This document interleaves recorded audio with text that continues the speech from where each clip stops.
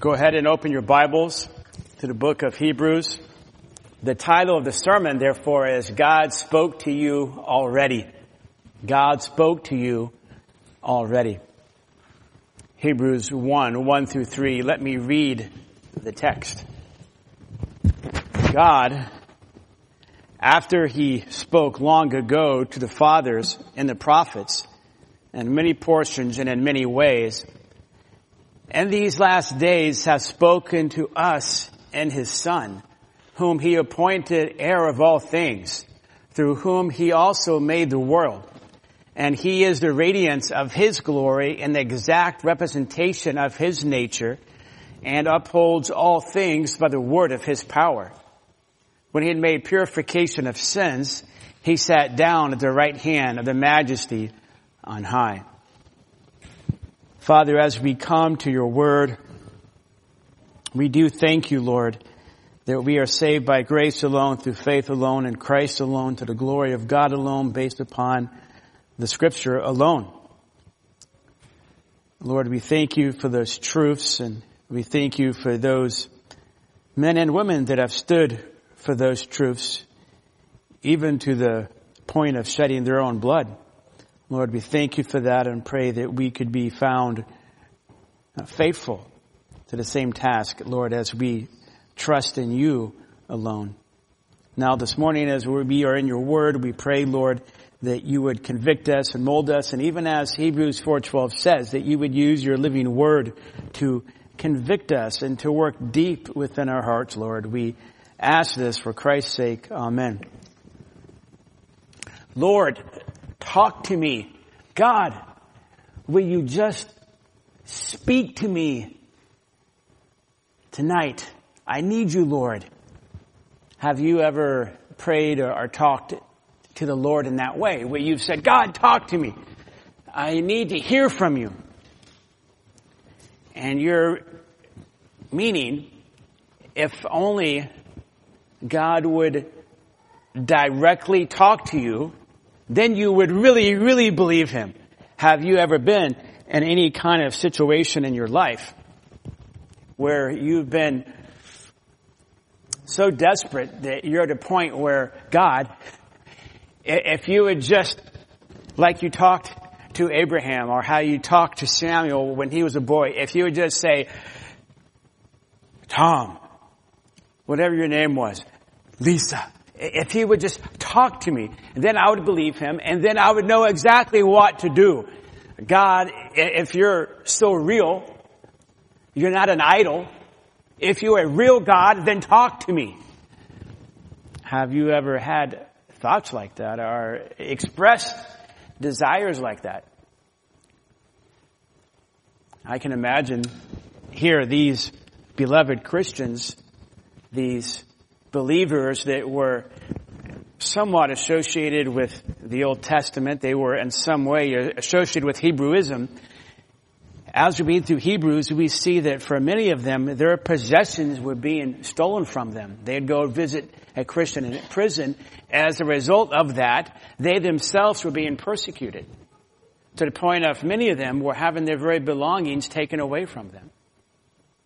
That at the same time, there were religious people that were saying, see, Jesus is not enough. You came to Jesus and your life got worse. So perhaps, in a sense, they were crying out, God, talk to us. Speak to us. What do I do? How do I respond? How can I go on? You can look at Hebrews 11. From Abraham all the way down to Samson and all the way down throughout that whole passage, the Hall of Heroes. Most of them had difficult lives. They didn't have easy lives. Our life is not necessarily easy, and therefore there can be in our heart this desire, God, why don't you just speak to me? So this morning then, I'm going to sum up this passage, and this is the main point. All the others will be supporting points. The main point is, if you're looking for a special word from God, then look to the person and work of Jesus. the Son of God. If you're looking for a special word from God, then look to the person and work of Jesus Christ, the Son of God. And we will unfold this by 4 interrelated subpoints. This is the main point. That if you want a special word from God, then look to the Son of God, who is Jesus Christ. And then we'll unfold that with these 4 subpoints. And really, we'll see how far we get. Hopefully we can finish the whole sermon. But it's really the 4th point that has the most elaboration. But there are some other points here that we need to discuss. And the first then point is this. The first subpoint is, maybe this morning you would truthfully say, I'm not really looking for a special word from God. I'm saying that the main point, and we'll see even of this text, is basically that if you want a special word from God, look to the Son of God.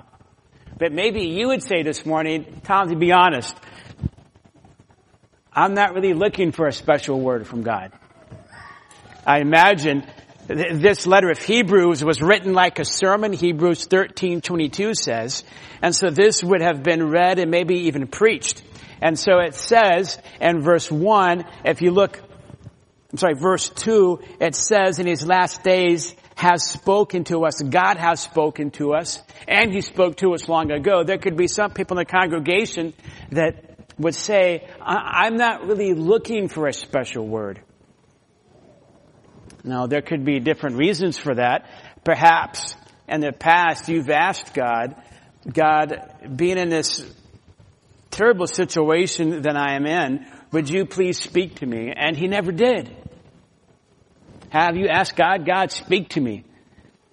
If you're real, God, speak to me. And you know what? He never spoke to you. And so you got bitter. And maybe you decided God either doesn't care or he's not real. Or maybe you've never looked for a special word from God because you don't really care. I mean, I didn't care for 13 years. I could care less. I cared about marijuana. I cared about rock music and comic books, but I didn't really care about God. I cared about football. I did care about Larry Zonka, Mercury Morris, but I didn't really care about God. I was apathetic. So you could be in that situation where you're not really looking for a special word from God. It says in verse 1 that God is not silent. God spoke long ago. In verse 2 it says, has spoken. But maybe you don't really care. Well, I would say in response to that this text is especially for you because since God is the creator and the sustainer and judge of the whole universe, it's important that we hear what he has to say. And the one that has the last word is God. And the one that will speak to you on that day of days will be God himself. For all of us. God will speak to you in a very audible voice, face to face. Perhaps not today. Perhaps it will be today. As we cross that river of death and meet him. There is a second supporting point that I want us to consider. Again, what I am saying, that this text is saying to the people that would hear this the first time and then to us, is if you're looking for a special word from God, look at the Son of God, Jesus Christ. We said first, maybe you're not really looking to hear from God. Second, maybe you would say, okay, but God speaks to me all the time. God speaks to me all the time. Outside of his written word, you mean? Or maybe you've heard people say that, friends or relatives. I have. I've had people tell me not too long ago that, praise God, he doesn't just speak to me in the Bible, but he speaks to me also outside of the Bible. All the time. And I would say certainly Psalm 19 says that God all the time through natural creation, through the stars, the sun, the mountains, the snow, the rain, beautiful sunshine that we had during autumn for so long, through all of that, God is speaking and preaching about His glorious wonders. So certainly God speaks that way. There's also a sense in which God speaks to our hearts inside of us. Galatians 4:4 and Romans 8, is it verse 14 or 15, says that the Holy Spirit is within our hearts crying out what? Abba, Father. There is a love from God that the Holy Spirit, Romans 5:5, communicates to us that we are being loved by God the Father, and that we, by God's love, really overwhelming our hearts, that we feel and give back to God saying, Abba, Father, Dad, Daddy. That's a true communication from God to you and I, to believers. That's what we feel. There's also a sense in which God speaks to us, right? When you memorize the Word, you've hidden the Word in your heart. And you may be going through a day. There could be a temptation. There could be a blessing that you have. There could be some kind of interaction that you have with somebody, and you're witnessing, and verses that you've memorized and meditated upon, they come back up into your mind. That is, in a sense, in a real sense, God is speaking to you through His written Word as the Spirit of God is working in you, reminding you of these verses that you've memorized. That's a true way that God, I think, is speaking to you. But there can be also other means, I think, that one is wrong and one is maybe not the wisest. There are some miraculous means at times that people will seek to have in order to say that God is speaking to them. Maybe some kind of sign, some kind of mystical, fantastical happening. I've shared with you in the past that I was at a Phil Driscoll concert. He used to play trumpet, beautiful trumpet player. But at this one conference, this one music conference, he began to pound the platform and said, "We want a sign. We want a sign. We want a sign." And the whole congregation, "We want a sign. And I was almost like, I'm going to run out of here. It's going to be like a sign of Noah. Well, Jesus said a sinful and adulterous generation craves for a sign. And I think what he was trying to say is that he wanted to see that God work in a deep and powerful way. I imagine is what he was trying to say. But we have to be careful because it could be God has and is working in a deep and powerful way, far greater than some sort of miraculous sign. We can want some kind of spiritual zap to happen when God can be working at a deep and a profound level already. But there's also, I think, this other way which we can look for a special sign from God. And though maybe it's a little bit humorous, maybe it will help us. For a while now, I've wanted a dark blue Toyota 4Runner. And I've even prayed about it. You have not because you ask not. Lord, I even said, it doesn't have to be brand new. It can be 5 years old. So a few weeks ago, dropped Lisa off at the airport. We're coming back, and on the right side, past this dark blue, beautiful 4Runner, had this black trim. Man, it was nice. I was like, look, kids, I think God's giving me a sign. I prayed, and I had talked to the kids about it, and it passed me. Right then was when the drunk driver hit us. So then, if I remember right, I think my kids said, yeah, that was a sign, all right. Big, fat no. But then, last night, we went to pick up Lisa from the airport, and we saw a black Toyota 4Runner with black, like this dark black trim. Saw a green one, a white one, and this dark red one. So then I knew that God was saying, Tom, broaden your options from dark blue.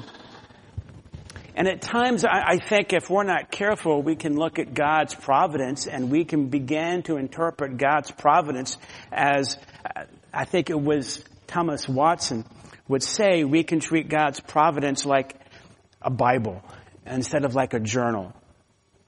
And we can interpret God's providence however we want to. It can, God is saying yes. God is saying no. God wants me to have each of those cars that passed me last night. And so we can begin to interpret and say that God is speaking to us in ways that He may not be actually speaking to us.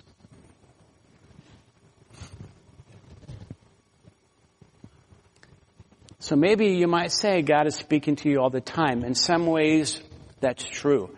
But in some ways, it's not true. Be careful. So then, third point. Focus on the loud and clear message of God that He has already spoken to you that keeps resounding with brilliant effectiveness. Keep focused on the message that God has already spoken to you that is resounding with clarity and profound effectiveness. And that is the Son of God. We cry out, God, speak to us. Lord, give me a sign. Show me that you're real. And He says, for God so loved the world that He gave you His only Son, that all the ones who believe in Him will not perish, but will have eternal life. God, speak to me. And He has said, here's my Son, Jesus Christ, the Son of God. God has spoken. And He's spoken to us in His sufficient word, Scripture alone, in and expounding on and displaying by His grace through faith alone, Christ alone, all to His glory alone. There are many pressures that seek to take us away from the Lord and from Christ. But He has already spoken. When you look back at verse 2, in these last days has spoken to us in His Son. And when you look at this passage, these first 3 verses, there's actually chiasms here. There's anassance that's here. There's alliteration. The first verse itself has, I think, in Greek 10 or 11 terms, and 5 of them begin with the letter pi, with the letter P. That's a type of alliteration and poetry. It's a very intricate sentence that's composed in the Greek text, drawing attention, however, all of it to this clause. Has spoken to us and His Son. That is the main clause. And again, He's saying this to people that are going through tremendous trials. And they are being pressured, whether because they don't have a home anymore to call their own, or because somebody is attacking their faith. They're being tempted to go back to Christ, to go back to their old religion. And so here, the Word of God is being given to them, telling them to hold on to Christ, cling on to Jesus. That's why you have in chapter 4, verse 14, hold fast to our confession. And you have this throughout the whole book of Hebrews. Hold on, hold on, hold on, hold on. And especially the day and age which we live in, it will get worse. It can momentarily get better, but when we read the Scripture, all those who desire to live godly in Christ Jesus will be persecuted. And we know what the final last days will look like. So like the Hebrews, we're being encouraged to look at what God has already spoken to us. And that is Jesus is supreme. Jesus is sufficient. The Son of God. Jesus is the Son of God. Hold on to Him. Further, especially here, and we're on the third subpoint. Further, when we look at Hebrews, and we'll see this more and more if we go through the book of Hebrews, but it can be tradition or even a type of old God-word, a type of God-word religion, which can look at times appetizing or which can look credible or which can draw us back, kind of a lot of external godliness, external only, or piety. And there is a movement, even within the U.S. and other churches, to go back to a type of either English Anglicanism or Roman Catholicism, of going back to a kind of a high church kind of mentality that is of a lot of perfunctory deeds and routine. And if you have this, then you have something which is of more substance. And that's similar to what's going on in the book of Hebrews. Is that there are people that are encouraging these beloved Christians. You talk about knowing Christ, but how has knowing Christ helped you? Are you better off or worse off? You lost your home, you lost your money, life's not going that well for you. If you would just say that Christ alone, that salvation is not just through Christ. If you would just say that the Lord can be Jesus and Caesar. That it can be, you can keep old covenant Judaism kind of a rabbinical, kind of salvation by works, not the true Judaistic system. But if you can have kind of the Old Testament shroud, if you can have that and Jesus at the same time, isn't that okay? I was watching an interview recently with Martin Lloyd-Jones and Joan Blackwell. I would recommend you to watch it on YouTube. Just Martin Lloyd-Jones and Joan Blackwell. And he's a medical doctor and a very brilliant man. But she kept pressing, aren't you being intolerant? Basically, she was saying, you're very exclusive because you're saying that Jesus Christ is the only way to heaven. And you're being very intolerant.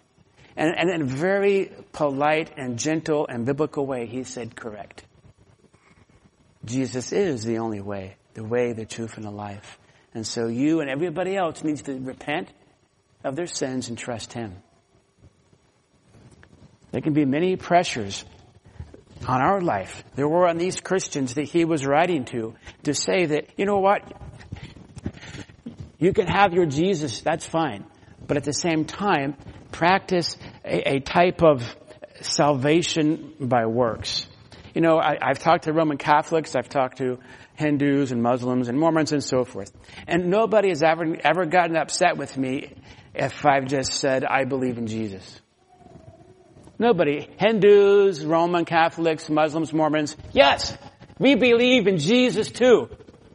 But if you begin to say that salvation is only through Jesus, only by grace alone, only through faith alone, then whoa. And that's what the book of Hebrews is protecting, especially by grace alone, by faith alone, and Christ alone. Because he alone is supreme.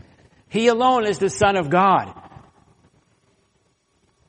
And these first verses will expound on that in a very incredible way.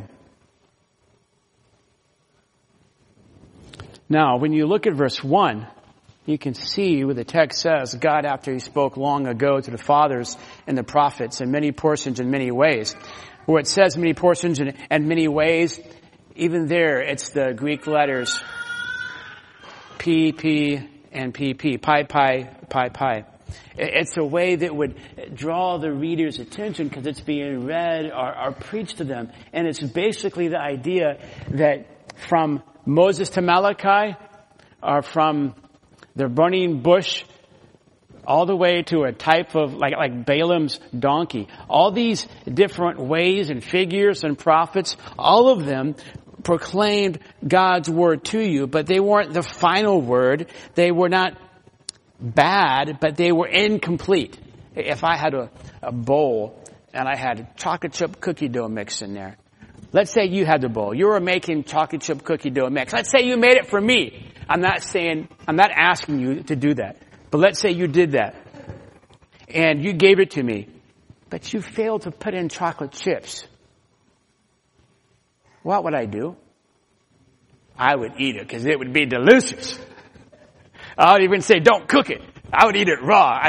I would eat it raw. However, it would be incomplete.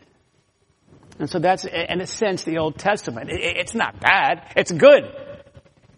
It's delicious. But it's not complete. It's not the final word. The final word is Christ. And that is what the Holy Spirit is saying to these believers here, because they're being tempted. That old word, and again, these people that were teaching the old word, the old covenant, had their own spin on it and were saying that salvation is primarily by works. God is saying that was that itself, by works is wrong, but the Old Testament itself, though good, is incomplete now without Christ. Because God has spoken His final word. There's a beautiful album by Michael Card. Have you guys heard it? The Final Word? Great album. I mean, it's now over 20 years old, I think.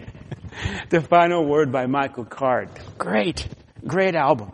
And this is basically what this verse is saying, that God has given His final word. He has spoken to you and to I in a very loud and clear and effective and brilliant voice, and it's Jesus Christ, my Son, the Son of God.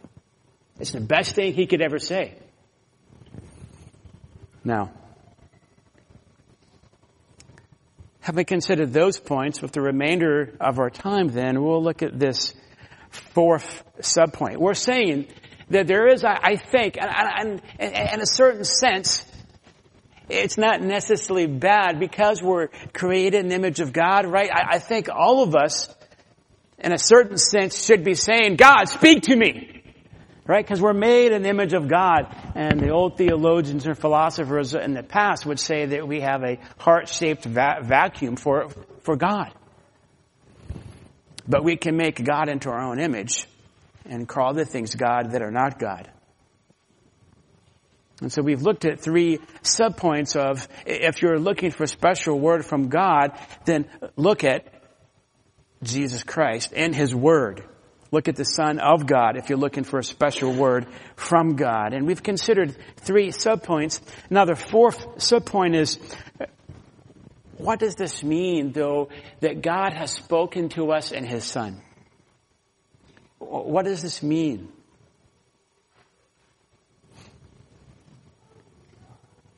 Well, I think the text itself is going to display this. If you look at verses 2 and 3, it says in verse 2, God has spoken to us in the last days. He's spoken to us in His Son.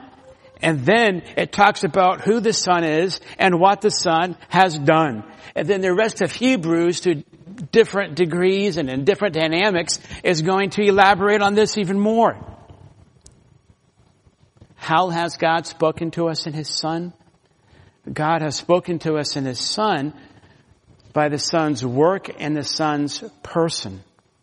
That's how God has spoken to us. Generally, and even mainly, God has already plainly and sufficiently spoken to you and to me by the gift of His Son. It's called a gift, right? For the wages of sin is, but the free gift of God is eternal life in our Lord Jesus Christ. It's a free gift that God has given to us that we can't earn or deserve. But now let's detail this out. And if you look at the text, it's going to be detailed out on this Son of God. Again, what this text is saying is we have this need, and it's not necessarily bad, but we have to focus this need on what's true. That is, we have a desire, even a need to, God, speak to me. I need you to speak to me in my situation. It could be a marriage. It could be job. It could be work. Maybe you're a man or a woman and you're single, you're looking for a spouse. The first word in all these different areas, the first word, the foundational word that you need to hear, beginning, middle, and end, is Jesus Christ and who He is. I've been married for 23 years. What do I need to hear about how to love my wife? My kids now are 12 and a half. Well, what do I need to hear primarily foundationally about how to raise my kids? Well, primarily foundationally, I need to hear about Jesus Christ. Who He is and what He's done. That is the starting point, the foundation, and that is a foundation that we never, ever leave, ever. I think that's why you have in Ephesians, submit to one another in the fear of Christ. But let's look at these different details of who the Son of God is. First, He is not inferior. Note it does say, verse 1, God, but then it brings up the Son 2 different times throughout the whole New Testament and throughout Hebrews. Here and there it will talk about the Son of God. Is the Son of God inferior to God the Father? Sometimes cults will say that the Son is inferior to the Father, not as God as much as God the Father is. And here right away it says in these last days that God has spoken to us in His Son. And if we're not careful, our mind can go into a type of realistic eternal generation. That is, that God the Father produced God the Son. That would be unbiblical and heretical. There was never a time when God the Son, the second person of the Trinity, was not. And the biblical mindset, when it talks about Son, especially in relationship to God, but other things as well, it's not primarily talking about what God produced, but of the same essence and of the same nature. That is the idea of sonship in the Bible as it relates to the second member of the Trinity. This is why you have Psalm 2, which has great significance for our passage and for other passages in the book of Hebrews. And Psalm 2, it says in verse 7, I will surely tell the decree of the Lord. He said to me, you are my son. Today I have begotten you. Verse 12, kiss the Son, for His wrath may soon be kindled. How blessed are all who take refuge in Him. Throughout the Psalms, who do you take refuge in? And when you take refuge in Him, you are blessed. Who is it? The Lord, Yahweh. Yet in Psalm 2, it talks about the Son. Kiss the Son. Take refuge here in the Son. Verse 7 says, He said to me, you are my son. Today I have begotten you. Well, what is that talking about? Well, that's talked about and made clear in Acts chapter 13, verse 32 and 33. Acts 13, verse 32 and 33. And we preached, Acts 13, 32. And we preached to you the good news of the promise made to the fathers, that God has fulfilled this promise to our children, and that He raised up Jesus. As it is also written in the second Psalm, you are my Son, today I have begotten you. Sometimes we'll take the incarnation and say the incarnation, that's basically what it means, that Jesus was the Son. No. Actually, when the Bible looks at God begetting the Son, it's not that God produced Him, but rather that title is given to the second member of the Trinity, to Yeshua, when He resurrects from the dead, because He proved, He validated that He was God. That's the idea of Acts chapter 2, verse 7, of Psalm 2, verse 7, and Acts 13:33. That is, that this idea of son is not son in terms of a biological reproduction, but rather it's the idea of that Jesus had the same essence of God like God the Father has, which was demonstrated by His resurrection. So here, these believers are being encouraged by the Holy Spirit. Don't think of Jesus as less than God the Father. God the Father, God the Son, and God the Spirit are co-equal in Godhead. It's not God the Father is number one. God the Son is number two. Holy Spirit's number 3. No. They are all co-equal, co-eternal, all share the same attributes. One God, 3 persons. Jesus Christ is not inferior as God the Son. Same status. Same essence. Secondly, not only is he not inferior, he's the rightful owner. He's the rightful owner of the universe. Look at verse 2. Whom he appointed heir of all things. That is, God the Father appointed God the Son as heir of all things.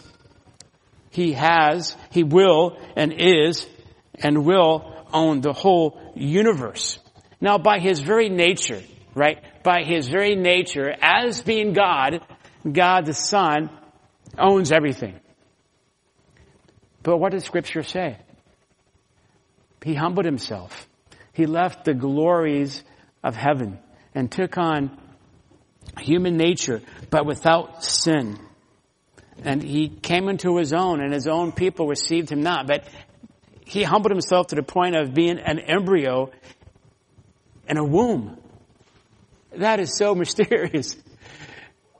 Jesus Christ, God, the Son of God, eternally God, became an embryo, lived inside of Mary's womb, and yet lived a perfect life, obeyed his Father's will, in such a way that he was able, and we'll see this at the end of verse 3, he was able to earn what we could never earn. And that is to sit at the right hand of his Father and majesty. So what I'm saying that this passage is saying is that God, Jesus Christ, God the Son, by his nature, inherits the whole universe. He owns everything. But not only that, he became a human, a real flesh and blood and human, and lived such a fantastic and incredibly perfect godly life that by what he did, he inherited the whole universe. That means that he owns everything, all things. And we see this in many places, right, throughout Scripture. And like, for example, 1 Corinthians chapter 3. And in chapter 3, it talks about even a blessing for us. You can see it at verse 23. And you belong to Christ, and Christ belongs to God. But verse 21, so then let no one boast in men, for all things belong to you, whether Paul or Apollos or Cephas or the world or of life or death or things present or things to come. All things belong to you, and you belong to Christ, and Christ belongs to God. That's incredible. That is that Christ inherits all things. He owns all things. He has rights and power over all things. Some commentators would even say this is pointing to the fact that he is king over the whole universe. But in Christ, we inherit all things. He earned it by his perfect life. We are gifted it freely in him. And that's amazing grace. And this would speak to these beloved believers because they had placed their faith in Christ. Some of their loved ones were in prison. They went to visit their loved ones in prison. And then they too were arrested. Or they had all of their belongings robbed from them. And they had nothing.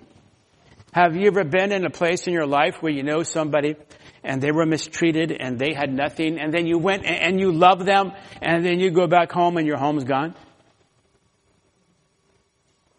Can't go inside of it? Maybe you're going to be arrested?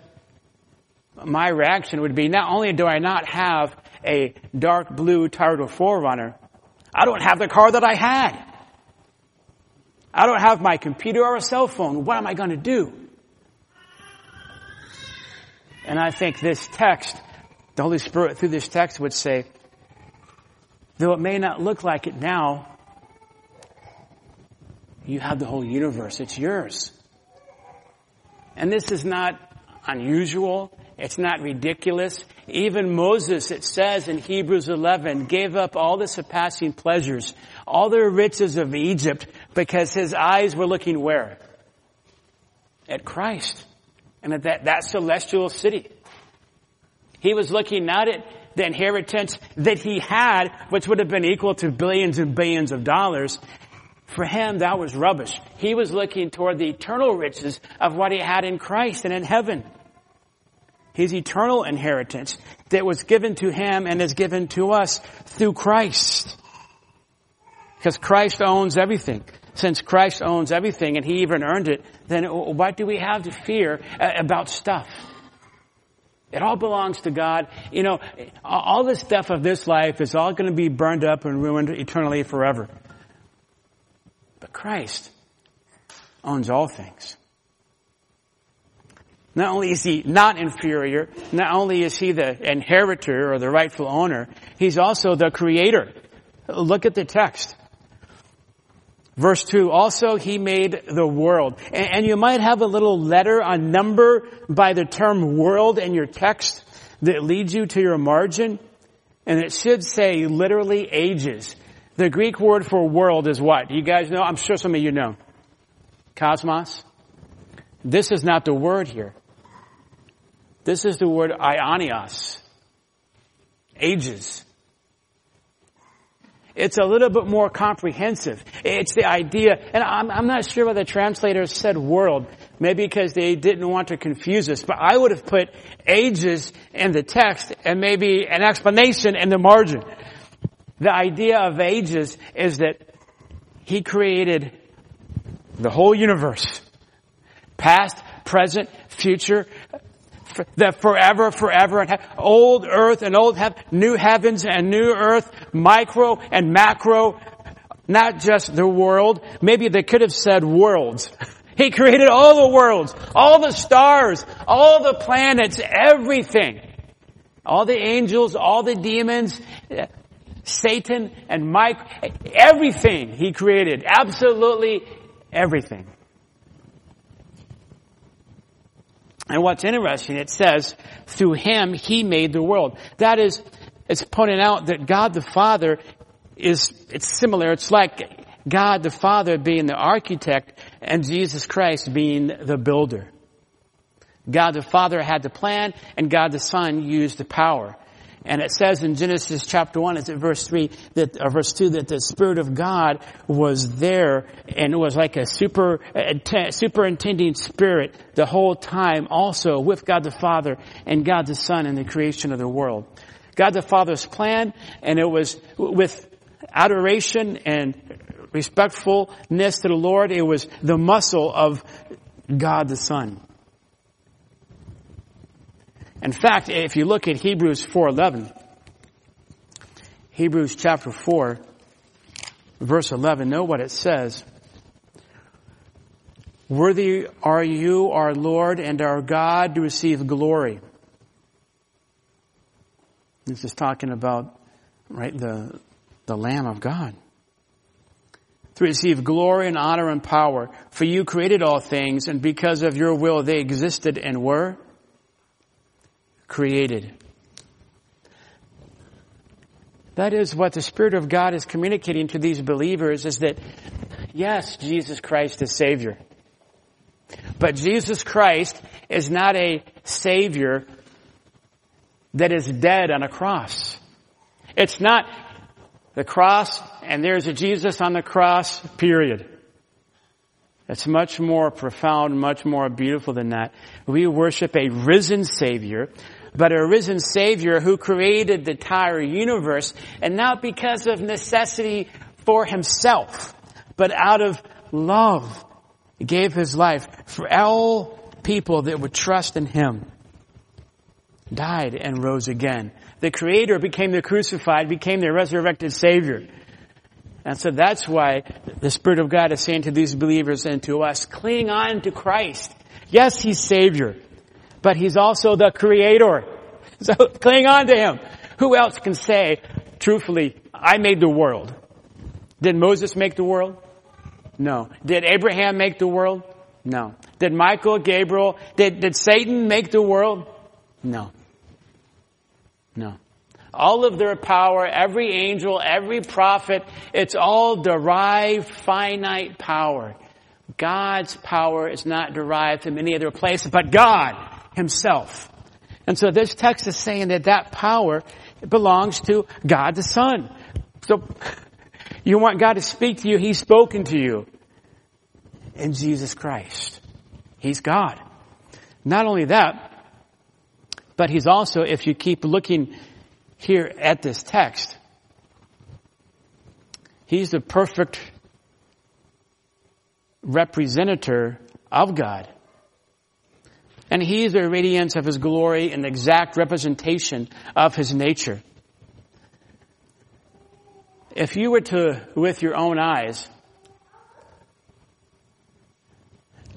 if I could, without being immediately burned up and our eyes of flesh, if you were to look at God, the whole Godhead, the most brightest part of that light that you would see. Kids, don't do this. You've tried to look at the sun, right? You try to look at this, just for a moment. Ow! Right? Okay, it hurts. Don't do it, kids. I'm not saying do that. It can, ow. Well, this text is saying that brightest part of the glow of the light, that is God the Son. It's a picture of the Shekinah glory of God. The Shekinah glory of God, well, that's Jesus. As bright as God can be, that's who Jesus Christ, God the Son, that's who He is. It's not saying that God the Son is greater than the Father. It's saying that God the Son is equal to God the Father. In fact, so much so that next it says, that the text says the exact representation of His nature. There's no Greek term for really exact that's there. Rather, it's the idea of an impress or a stamp that someone might have. It's saying that the express image, that perfect image of God the Father is God the Son. And when it says here, if you look at your text, when it says representation of His nature, representation is the Greek word, basically the way that you would almost pronounce it as character.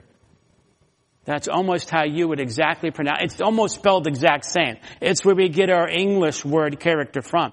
This is saying that this text, that very brightness of all that God is, that's Jesus. And Jesus is also the very representation of the character of God. That's Jesus. This is why Jesus told His disciples, if you've seen me, you've seen the Father.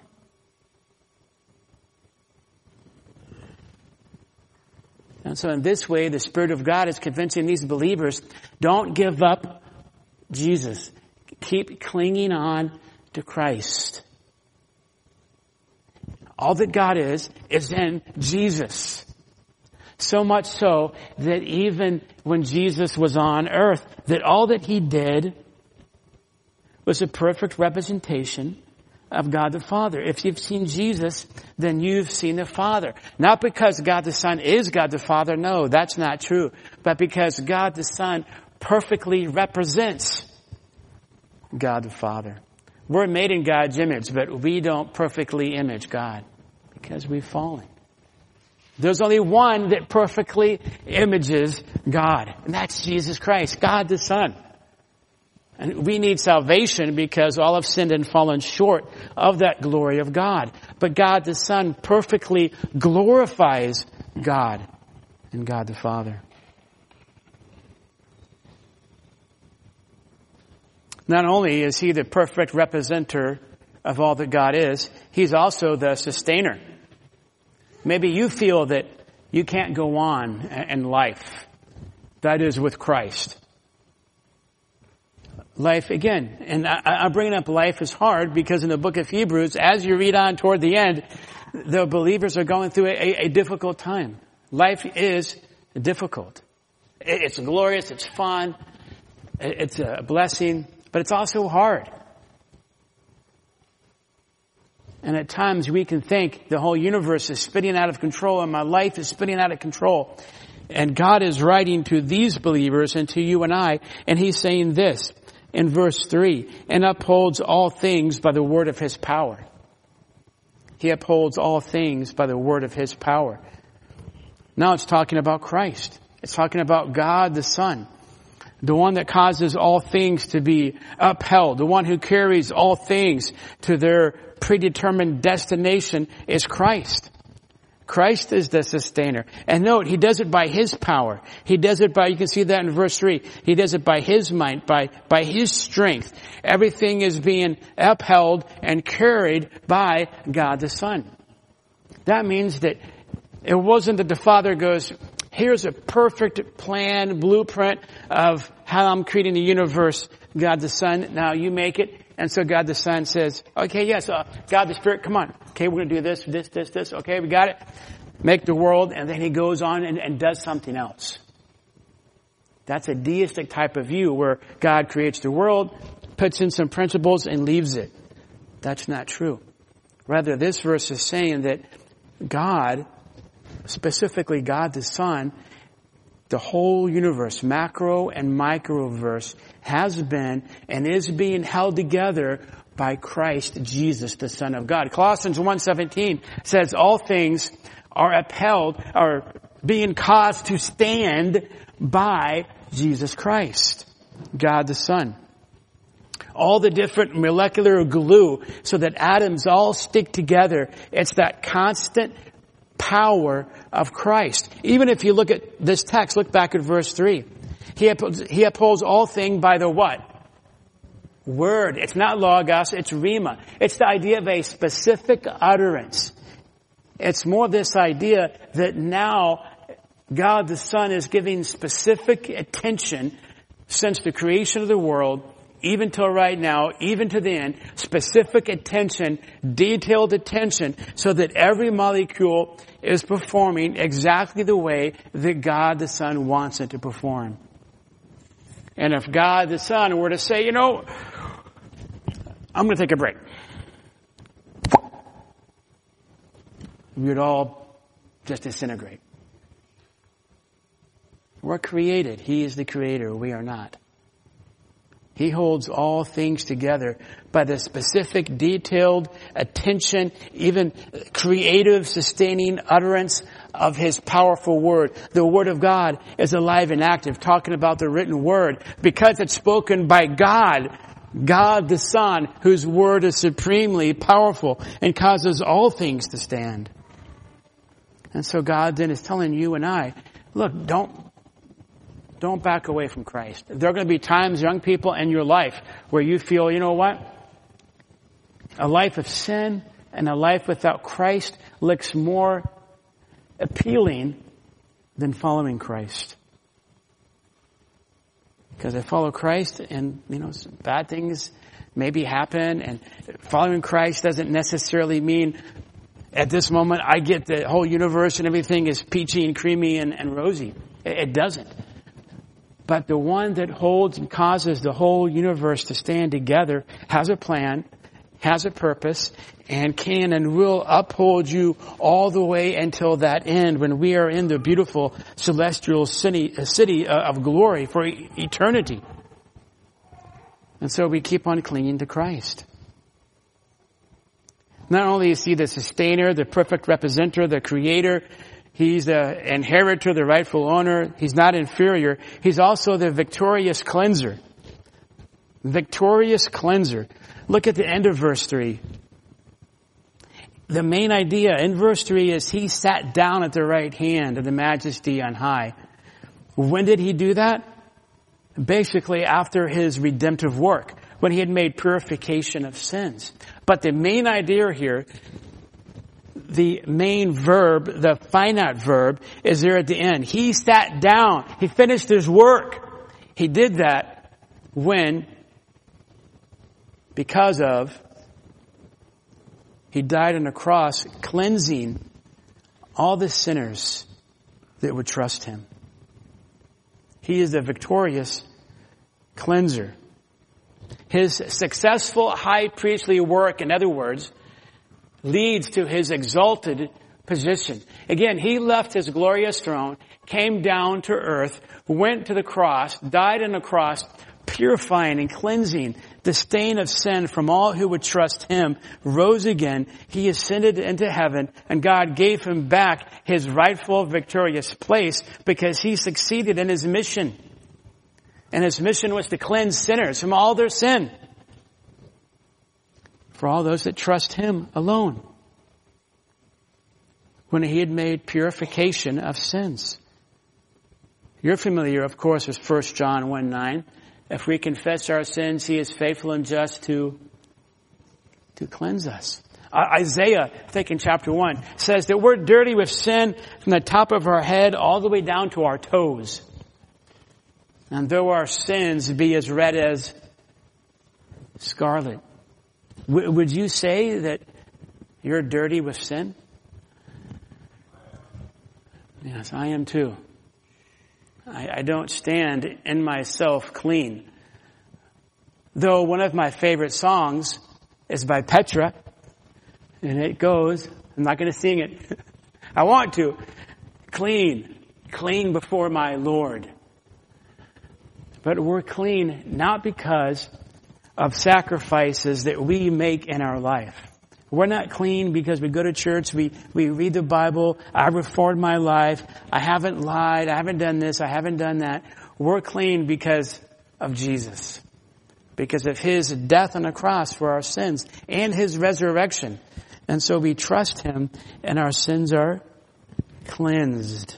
And this, beloved, is good news because the truth is, you know me. Some of you know me greater than others, and I'm a sinner. I'm redeemed. I'm a saint. But I still sin. But there are things in my past that I can't change. I wish I could. I would if I could. I can't. There are things you did in your past. You can never change them. Ever. But they can be covered and they can be cleansed. Those sins can be covered and they can be cleansed, and you and I can be as white as snow. And that's the good news of the gospel, and that's what the Spirit is saying to these beloved believers here and saying to you and I tonight. It's Jesus Christ and his work on the cross that cleanses us. And it's so effective, God said, sit down. Work is done. Once and for all. That's the idea. Once and for all. Christ is sitting down. Atonement, his purification, done deal, once and for all. So when you get to heaven, it's not going to be Tom. You got to work it off, man. It's done. I'll be resting. I'll be working not for my salvation. I'll be working out of my salvation. The work for my salvation, for your salvation is done. All that cleansing work is done. And so that's why we say, hallelujah, praise God, thank you, Jesus. His work is done. If God were to say, why should I let you into my kingdom today? I'd say, Jesus did the work, he's sitting down. I didn't do anything. Even the faith that I had, you gave it to me. Thank you, Lord. It's because of Jesus. And so the Spirit is encouraging these believers. Don't back up from Christ. Don't go further than Christ. Stick with the Son of God. He is supreme and he is sufficient. Trust him. These last days, in many ways, are crazy. Now, the last days, you can see it talks about long ago. Sounds like Star Wars. Long ago. In these last days. Well, last days started with the incarnation of Christ and will go up until Christ returns. Are we in the last days? Certainly. Are we in the last days of the last days? Seems like it. Seems a little bit crazy. What are we going to do? We might cry out, times again. I hope not. I hope they get better. But times could again, get worse. And we could want to hear a word from God. God, speak to me. I'm hearing, it's the Chinese. It's the Russians. It used to be the Muslims. Those Muslims! Then it was first it was the Russians, then the Muslims, then the Chinese, the virus. Dude, all these different enemies, all these different things. What do I do, Lord? Cling to Jesus. God has spoken to you. He's spoken to me. God the Son is supreme. God the Son is sufficient. Cling to Jesus. If you're wanting a special word from God, He's given you a special word. The word is the Son of God, Jesus Christ, is sufficient and supreme. Trust Him.